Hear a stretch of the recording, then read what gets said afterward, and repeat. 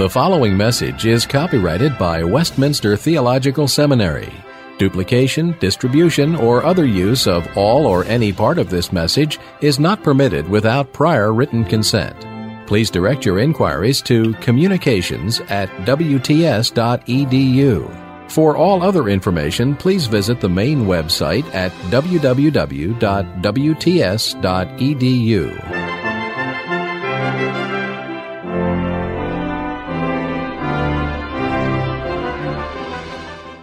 I think I pretty much covered everything I wanted to say with regard to the theological distinctives of rabbinic theology. And again, assuming that the Pharisees that we read about in the Gospels anticipate that there is some continuity between them and the type of Judaism that crystallized, if you will, after AD 70. And this is, all very important for a variety of reasons. One of them that anytime you pick something up, commentary or whatever, dealing especially with the Gospels, you're likely to come across references to rabbinic literature or concepts, what have you. And there's a lot of information that needs to be assessed critically. You want to be careful not to jump to conclusions about, one way or another, in a positive or a negative light regarding these documents. And at the same time, you don't want to ignore it. And keeping always in mind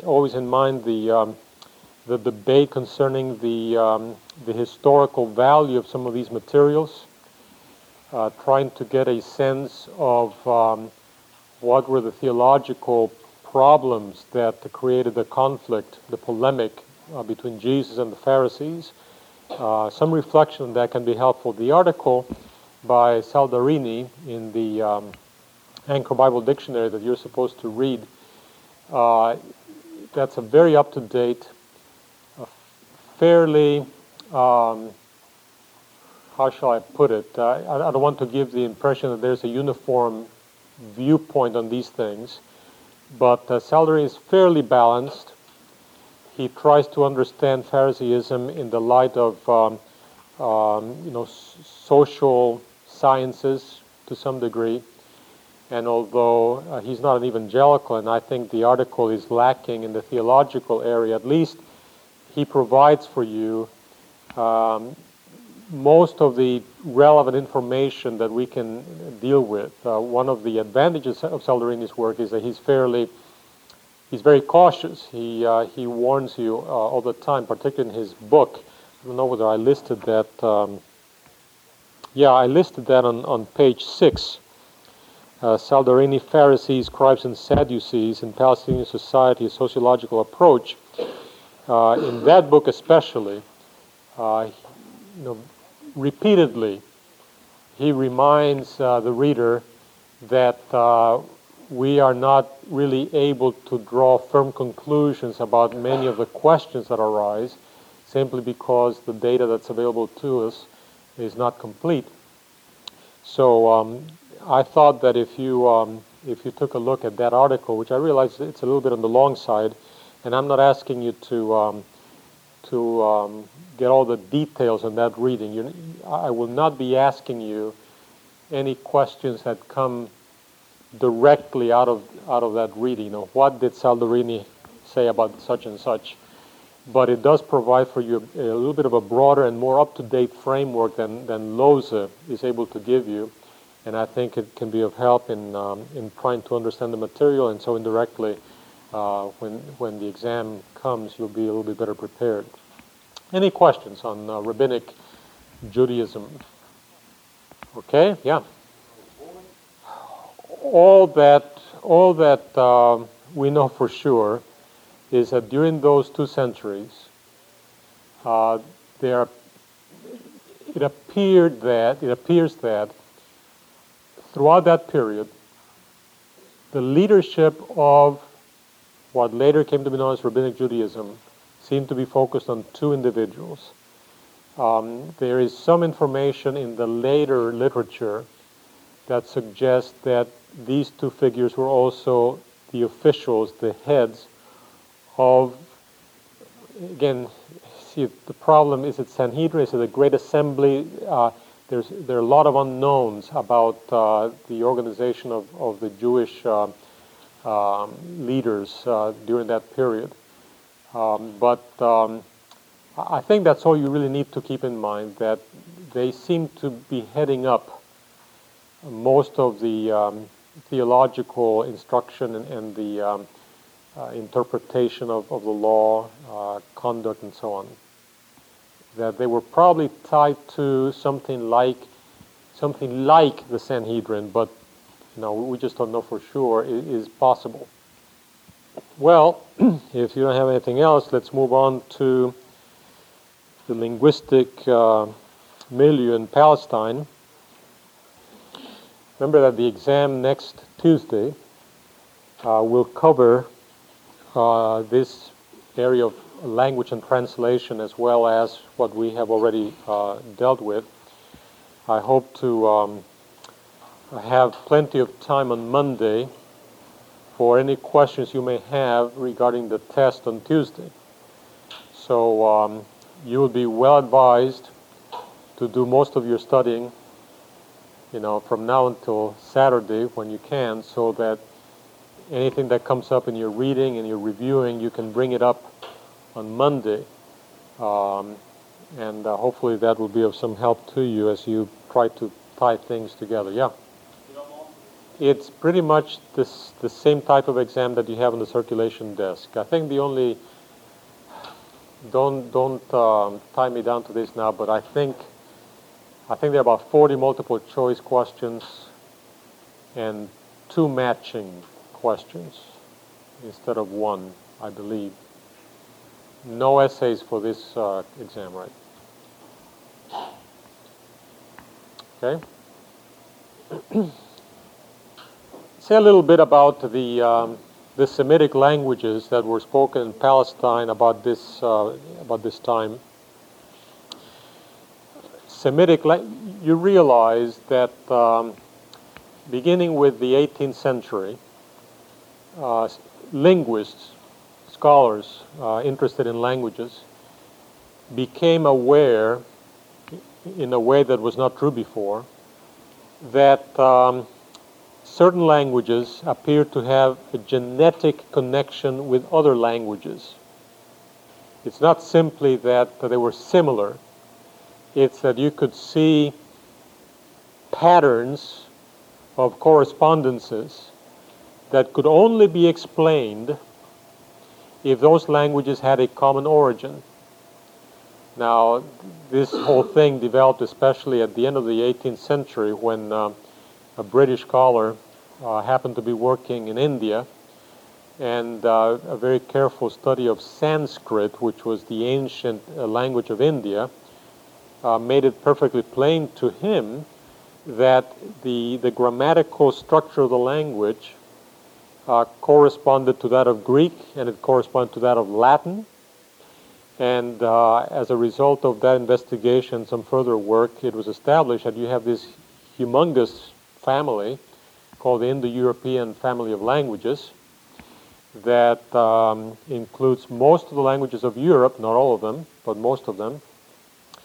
But English and the Germanic languages is part of this family, the Indo-European family, but it is Indo-European because you have some languages beyond Europe in India that clearly belong to the same family. So you have to, postulate, and there's some archaeological confirmation of this, that even the people who spoke this language in India had originally come from somewhere in Eastern Europe, and had traveled in prehistoric times, really, to India. That's the Indo-European family.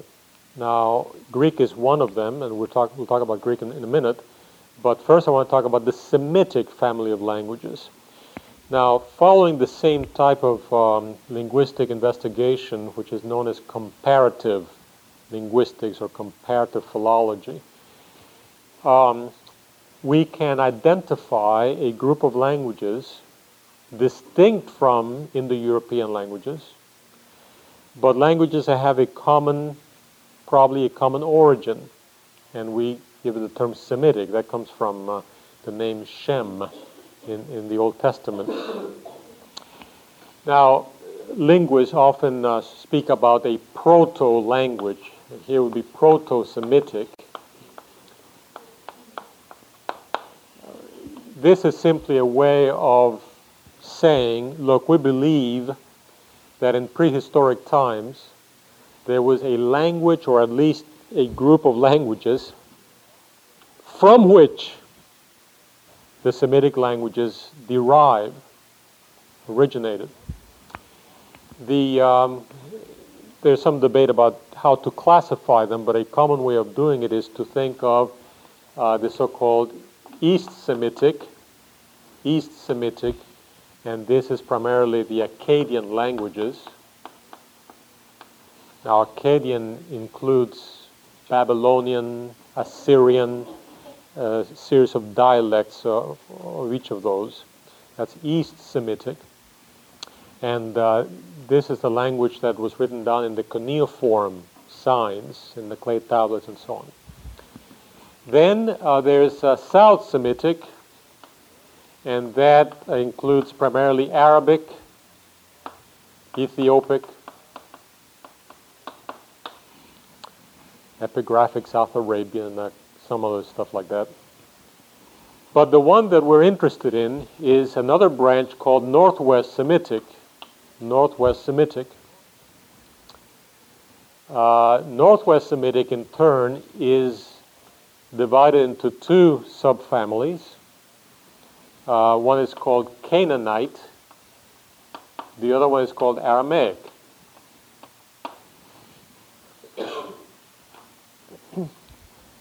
Now, among the Canaanite languages, you have such things as Phoenician,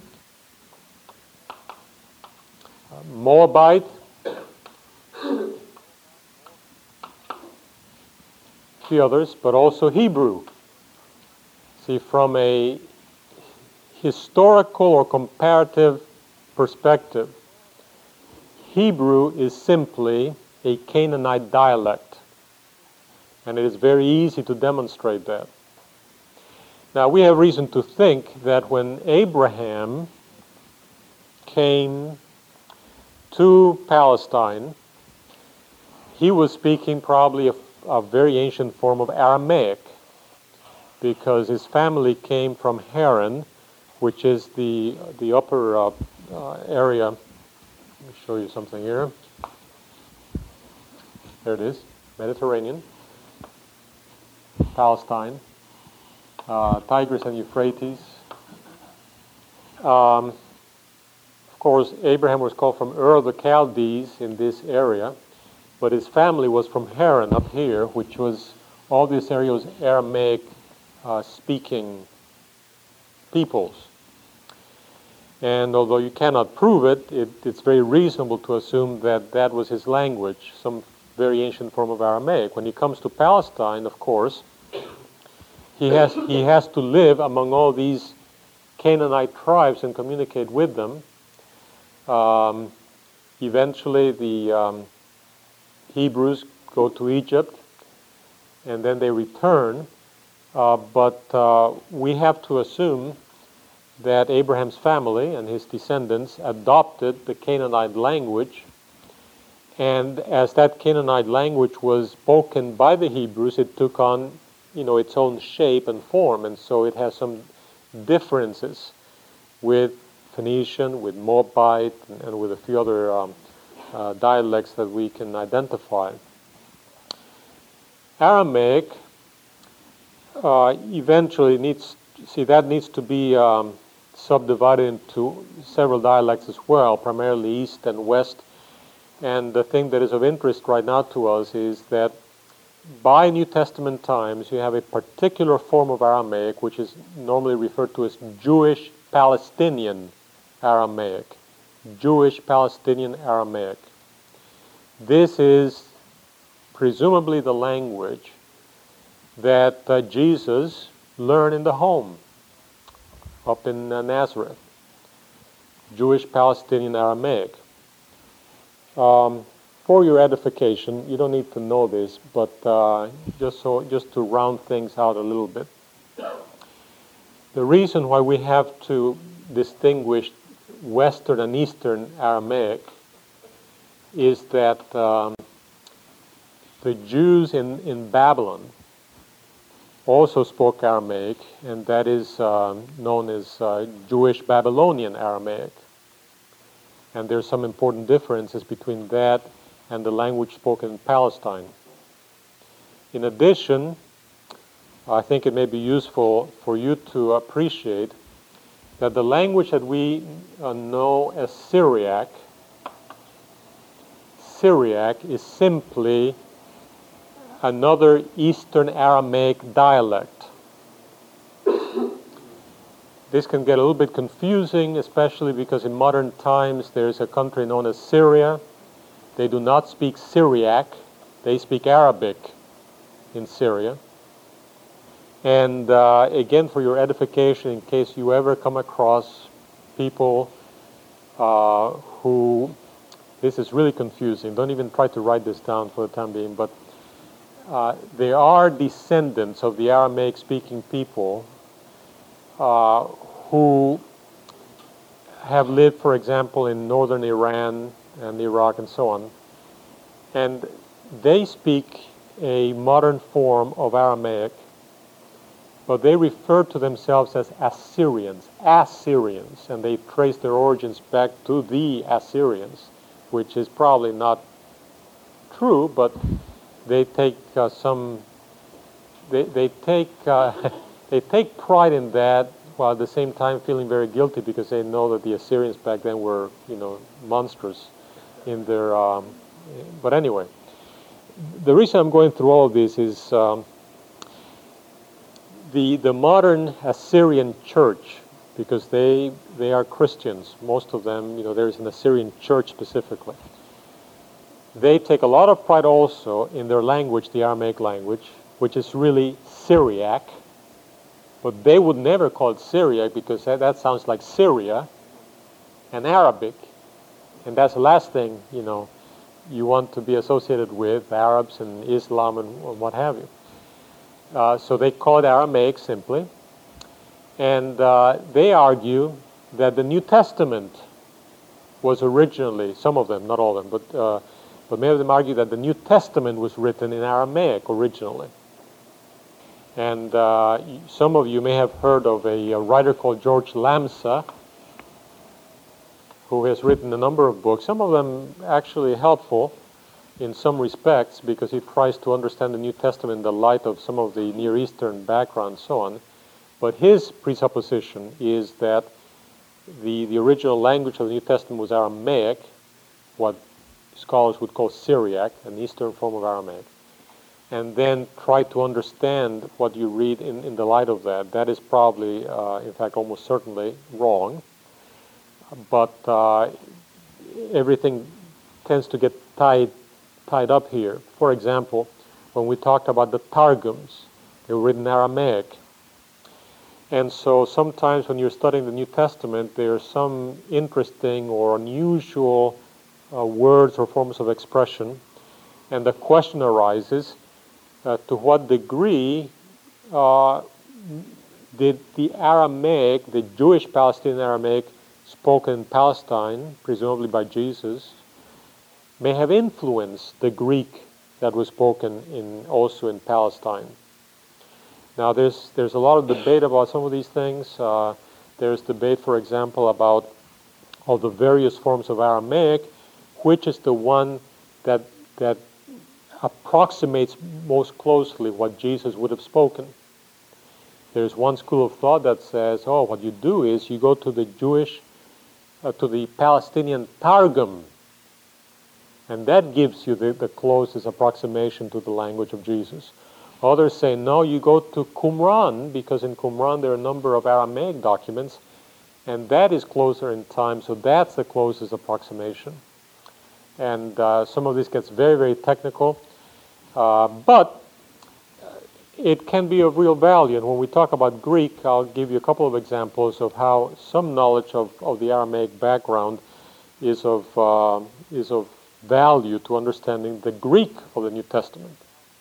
But now, how did this all happen as far as the Jews were concerned?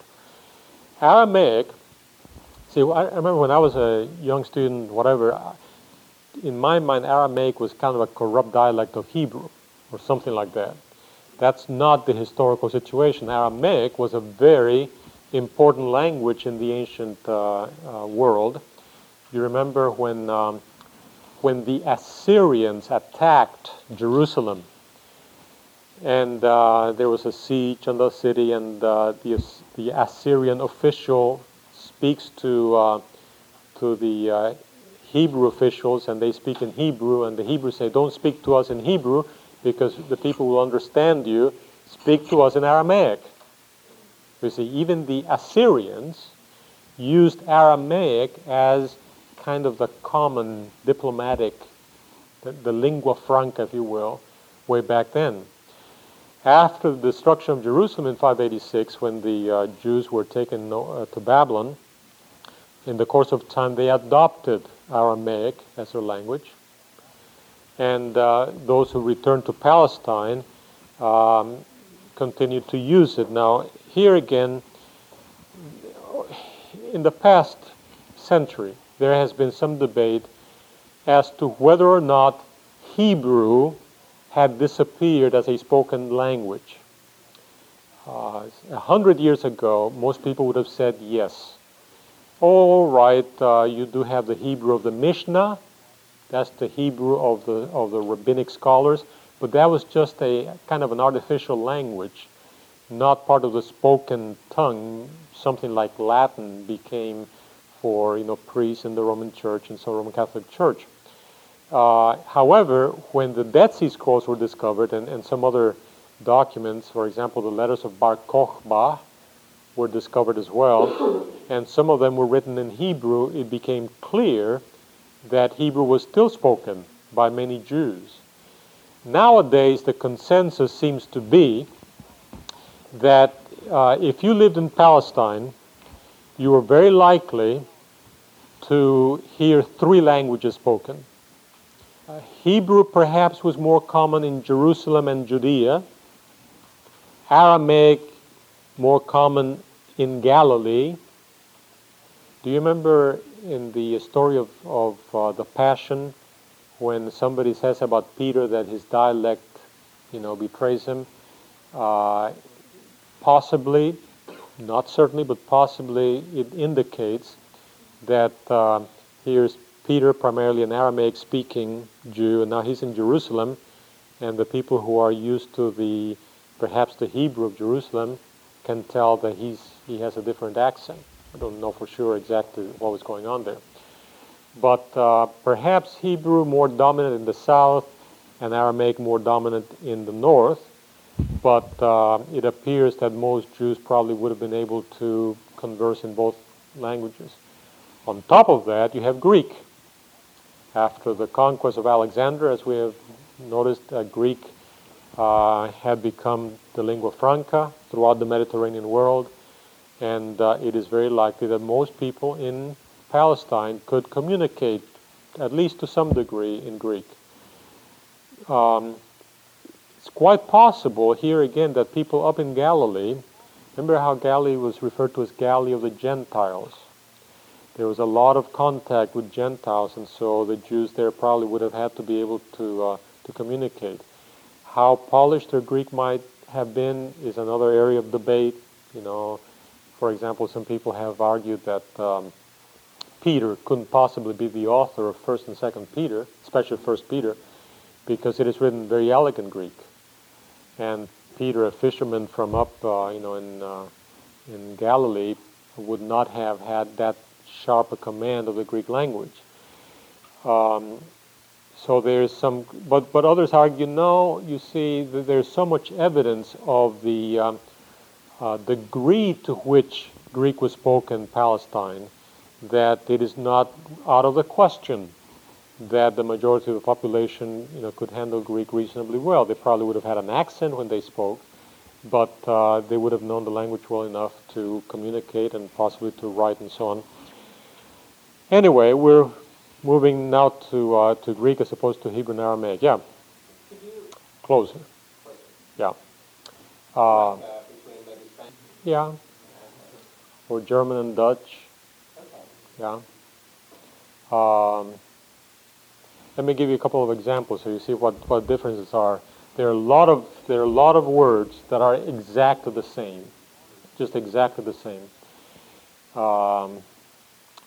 Then you have a group of words that are basically the same because they come from the same root, but because there are a few phonological differences. For example, the word for gold in Hebrew, it's zahav. In Aramaic, it's dahav. So this correspondence between a Z and a D, not in every word, but in certain words. So you could probably understand somebody speaking. It would sound funny at first, and maybe it would get a little confusing, but after a while you'd begin to sense the patterns of differences and be able to make out a lot of what was going on. But the problem with making a statement like this is that here again you have to take into account that even within Aramaic, in the course of time there would have been developments, and there are a number of changes that occur in Aramaic that would have made it a little bit more difficult or whatever. But yeah, they're very, very closely related. First of all, whether or not they spoke Hebrew, they certainly would have spoken Greek. You know what I'm saying? In other words, as a Jewish family living in the diaspora, namely in Tarsus, they certainly would have spoken Greek. And Paul's language does never, as far as I can remember, never betrays somebody struggling with a second language. That was obviously the language that he had learned in his childhood and spoke and communicated with and so on. I think the expression Hebrew of the Hebrews has more to do with his lineage than with the language that they might have spoken. There was no mixture perhaps in his family. It may also mean, however, that one possibility is that Paul is saying, look, even though I was brought up in the diaspora, we were not a Hellenized family in the sense that we had changed our traditions and our culture and so on. And perhaps, there is an indication that they continued, that they preserved the Hebrew or more likely the Aramaic language because, when in the book of Acts, we're told that Paul was speaking to the multitude and he began to speak in the Hebrew dialect. That's almost certainly Aramaic. But it would have been called the Hebrew dialect because it was a language spoken by the Hebrews now, you see. So the answer to you is I'm not sure. It doesn't have to mean that they spoke Hebrew. But it is possible that the expression may have assumed that they were not so fully Hellenized that all they spoke was Greek. And that's also very reasonable because if Paul came, let's say when he was 12 or 13 years old to Jerusalem, and then he was trained in the Bet Midrash, the Amir Gamaliel or whatever, he would have had to be able to communicate even before he got there. So I'm sure that is to some degree true, but I don't believe that the expression has primary reference to the language. Mm-hmm. A Latin name. Yeah. He was a Roman citizen, and so he would have had both a Jewish name, Shaul, Saul, and a Roman name Pavlos, and probably a cognomen or whatever. Maybe Paul is the cognomen, I forget now. Probably another name on top of that. Okay. Now, this thing that you were supposed to read on Biblical Greek, all I want to do is call attention to a few things that may be a little difficult to get a handle on. And here again, I'm not expecting you to get every detail here. For example, let me say just a little bit about pages 6 through 8. There's a lot of detail on those pages that you do not need to memorize or anything like that, but I think it is important for you to at least understand the principle that is going on here. The principle is this, that just as I was telling you that linguists are able to distinguish these kinds of connections among languages, so in the case of Greek itself, say Greek is a language within the Indo-European family. Then Greek, you have these dialects, and you have that diagram that I have on page 8. I guess I should have put it upside down, but it doesn't matter. So you have this common Greek language that would have been spoken in prehistoric times.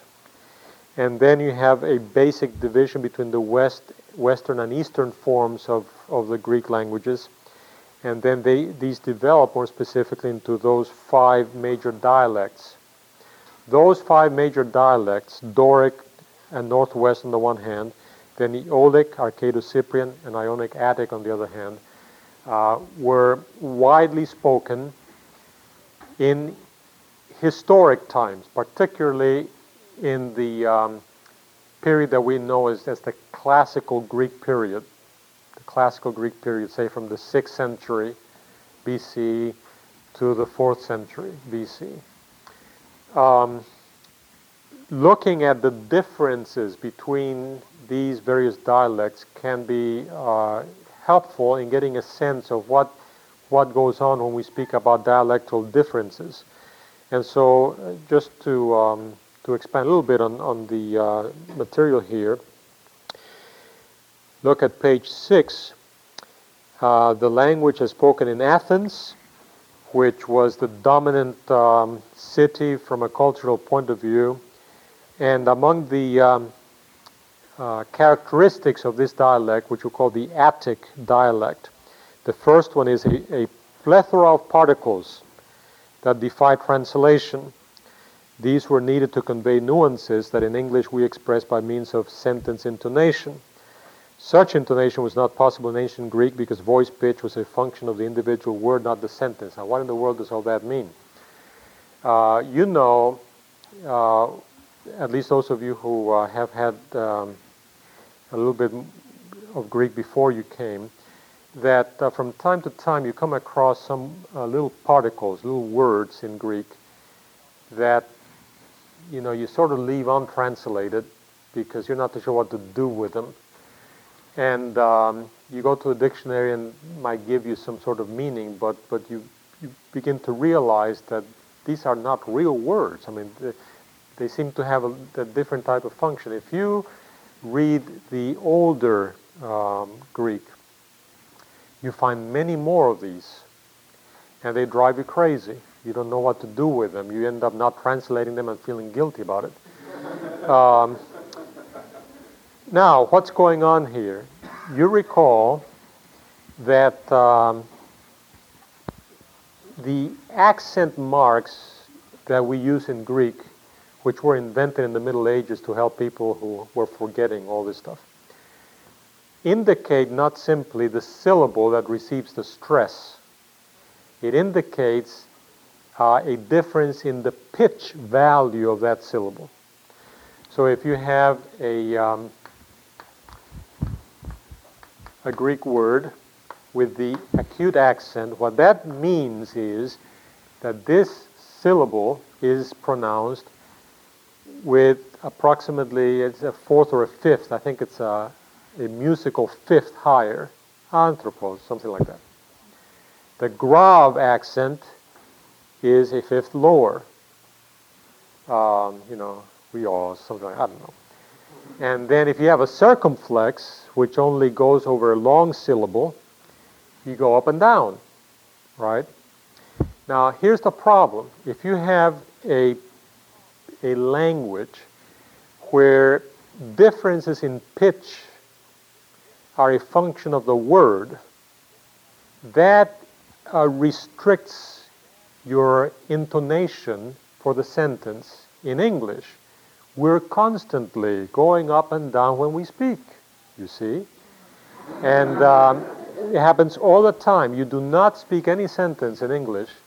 Even people who supposedly are tone deaf and tend to speak in a monotone and so on, if you listen really carefully, or even better, if you have a little machine to record all this, you find that there's all this inflection going on, all these pitch changes.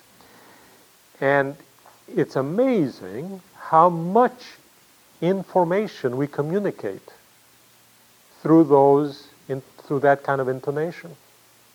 Now, if you're speaking Greek, you can't do that because each word has, a relative pitch that you have to maintain. Then how do you communicate all these subtle differences, You use those particles. Now, by the time you get to New Testament times, and even earlier, the pitch system apparently had broken down already. And so you have a greater use of sentence intonation, presumably, and that is why you have fewer of these particles. Now that's an important concept which maybe takes a little time to get a handle on. The same is true of the question of vowel length. I just mentioned that you have a circumflex only over a long syllable. Well, what does a long vowel mean? And English students have a problem with this because in English we use the term a long vowel to describe certain vowels that are really diphthongs. You say the A in came. That's really diphthong because you're gliding A. There's a gliding of your tongue there, and there's a qualitative difference. But there are most languages probably make a distinction between a short and a long vowel, and that means exactly that.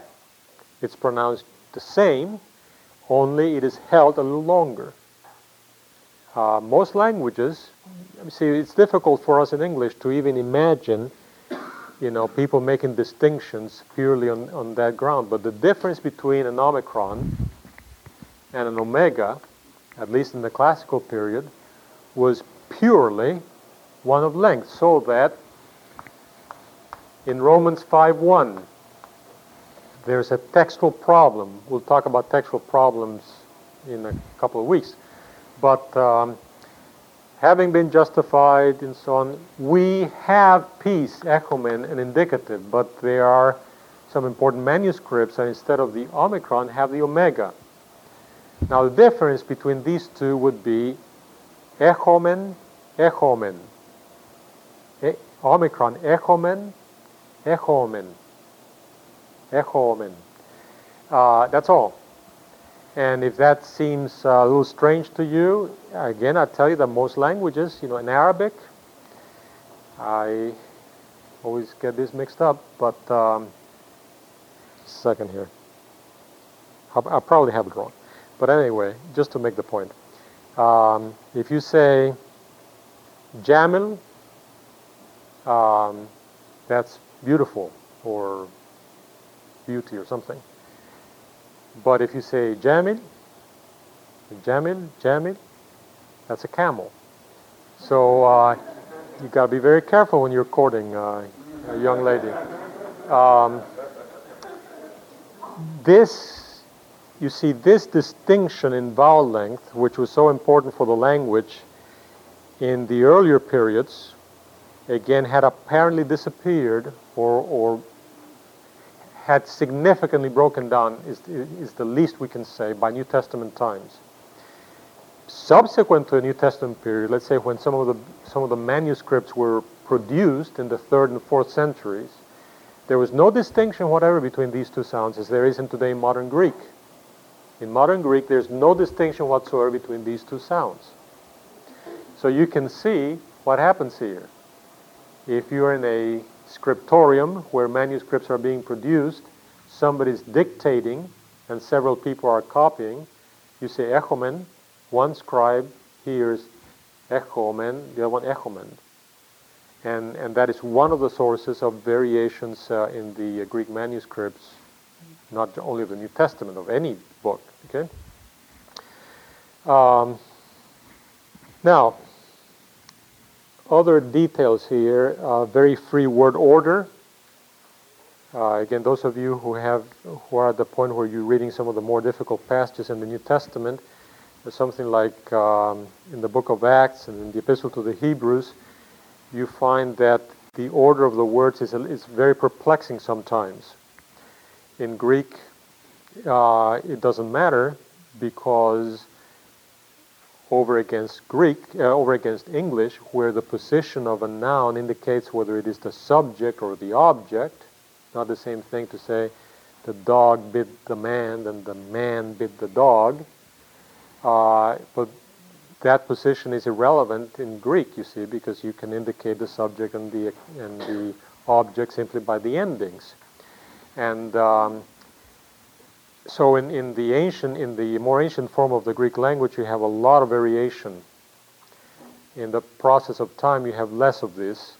And so when you get to New Testament times, particularly because most of the books of the New Testament are written not in a self-consciously literary style, but it approximates the language that people speak. And when people speak, probably even in the ancient form of the language, there's a tendency for certain patterns, you see, and there's more uniformity in the word order.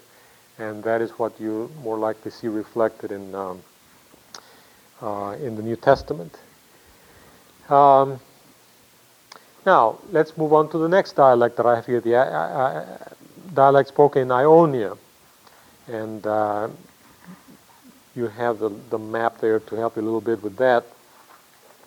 Very important here is the fact that many words which in the Greek that you're familiar with, and by the way, the Attic Greek is quite close to the New Testament form, or that's not the best way of putting it. Let me put it this way. The form of Greek that you find in the New Testament descended from the Attic language, okay? Ionic is a little different. It's quite close, but different, and especially obvious if you start reading say something from Herodotus, the Greek historian who wrote in the Ionic style. You would find that the word for heart would be cardiae instead of cardia. And you see that as a pattern. The pattern has to do with the long alpha in certain contexts. You also find some uncontracted forms. You see, in the Attic dialect was a more innovative type of language.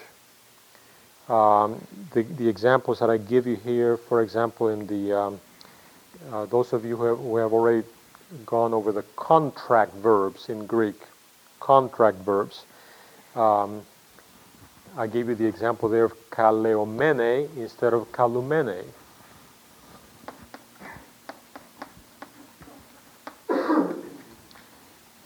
Now you see, this is the original form. In the Attic dialect, there was a contraction of these two vowels to this other sound, which is just one sound. You see, kalumene. Now, it's an important point which I make a couple of times here.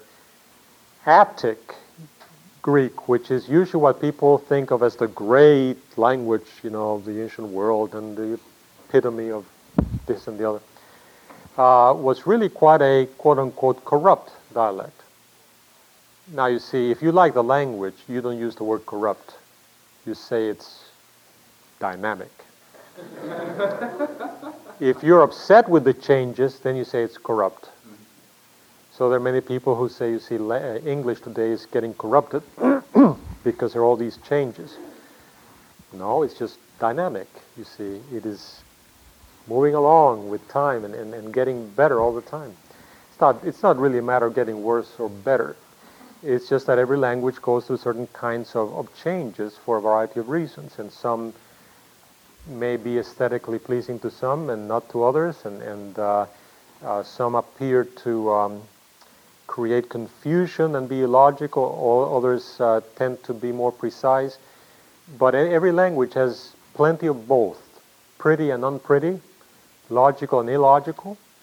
And if you give me 5 minutes, I'll give you a long list of totally logical stuff in ancient Greek, as well as in Shakespearean English over against modern English, and so on and so forth. There are other examples of this tendency. For example, if you go down to about the middle of page 7, under Arcadia and Cyprus, the language spoken in Arcadia and Cyprus, the second characteristic given there is the sound wa, represented with a letter called the degama, which looks like an F, but it's a different thing. So instead of the term oikias, in Arcadian and Cyprian and some other dialects, it will be woikias, with that wa sound. The wa sound disappeared from the Attic and Ionic dialects, but it was preserved in the other ones. That's another example, you see, of an innovative character of the Attic dialect. Well, we better quit that. What is of more direct significance to us has to do with the changes that took place in the course of time, and particularly in what developed as the Koine dialectos, meaning the common dialect. The point is that after the conquest of Alexander, the Attic Greek is taken to the rest of the Mediterranean world, and it is adopted by many people. This becomes the common Greek. It becomes a lingua franca. It means that even Greek speakers whose native language is a different dialect had to use Attic or to communicate more broadly in the Roman Empire especially. And that's why it was called the common dialect. It also meant, by the way, that some of the more obvious distinctives of Attic were given up for forms of the language that were more broadly accepted. For example, take the word thalassa.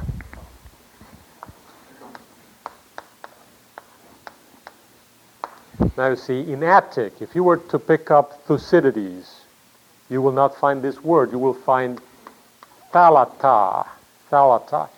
The pronunciation of the double tau instead of the double sigma was a distinctive of the Attic language, of the language spoken in Athens. And it was so distinctive, it was kind of stood out like a sore thumb.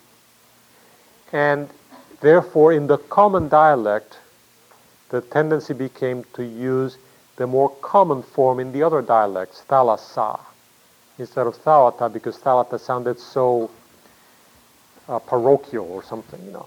It was just too unusual for most of the people, and there are other examples of that kind of thing. Well, beginning with page 11, I give you some examples of these changes in phonology. How do you know? You know, again, you know, most of the tapes back then have disappeared, so we don't know exactly how things were pronounced. But we do have a few ways of knowing how this how things were pronounced. For example, sometimes a Greek grammarian may make a statement describing how something is pronounced like this and not like that. or you may find a word, a Greek word, transliterated to another language like Latin, and then you can see some distinctions. But one of our best sources are graffiti. You know, graffiti is a linguist dies for graffiti, because when somebody writes something in an ancient public bathroom or whatever, they're not thinking about, you know, what is the proper way to spell stuff. They just write the stuff the way they pronounce it. It is also true of some of the papyri, which were the non-literated papyri, where people are writing, you know, spelling was not as standardized then as it is today. And so I give you the example there of the word rhabdos, which in the papyri is spelled not with the beta rhabdos, but with the upsilon. And what that probably tells you, in fact almost certainly tells you, is that both of those letters were being pronounced differently, both the beta and the upsilon. First of all, the beta was being pronounced like a V sound, as it is today in modern Greek. And the diphthong raudos was being pronounced ravdos, as it is today in modern Greek. So if you go to modern Greece today and you see this word, it's not autos but aftos. There are other changes, in particular the merging of vowel signs, so that, for instance, all of these three vowels and also these diphthongs are pronounced, all of that is pronounced E. All of them, E. This diphthong is no longer a diphthong, it's pronounced like an epsilon. A, and so on. And you begin to see many of these changes already manifesting themselves in the New Testament period, in the papyri, and because of these kinds of misspellings. Well, some of the other stuff I think is a little bit more, a little easier to figure out. Very important for other purposes is the developments of the Greek language after New Testament times.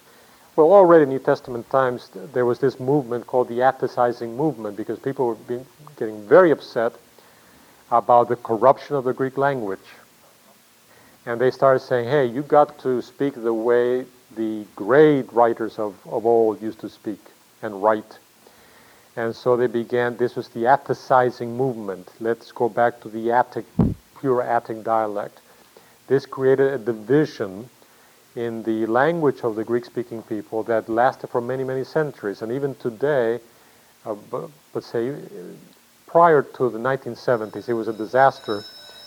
That's not the best word, but it was very confusing because you had two distinct forms of the language in Greek, the Demotiki and the Katharevousa, and one was the popular speech, the other one was the accepted way of speaking and writing, and some of that lingers on, but it goes back all the way to about the New Testament period when there was this Atticizing reaction against the common dialect. Please make sure that you have finished reading this, and I'll take another 10 or 15 minutes, probably less than that, on Monday to conclude this discussion. Then we'll move on to translation, and then we should have some time for questions in preparation for the exam.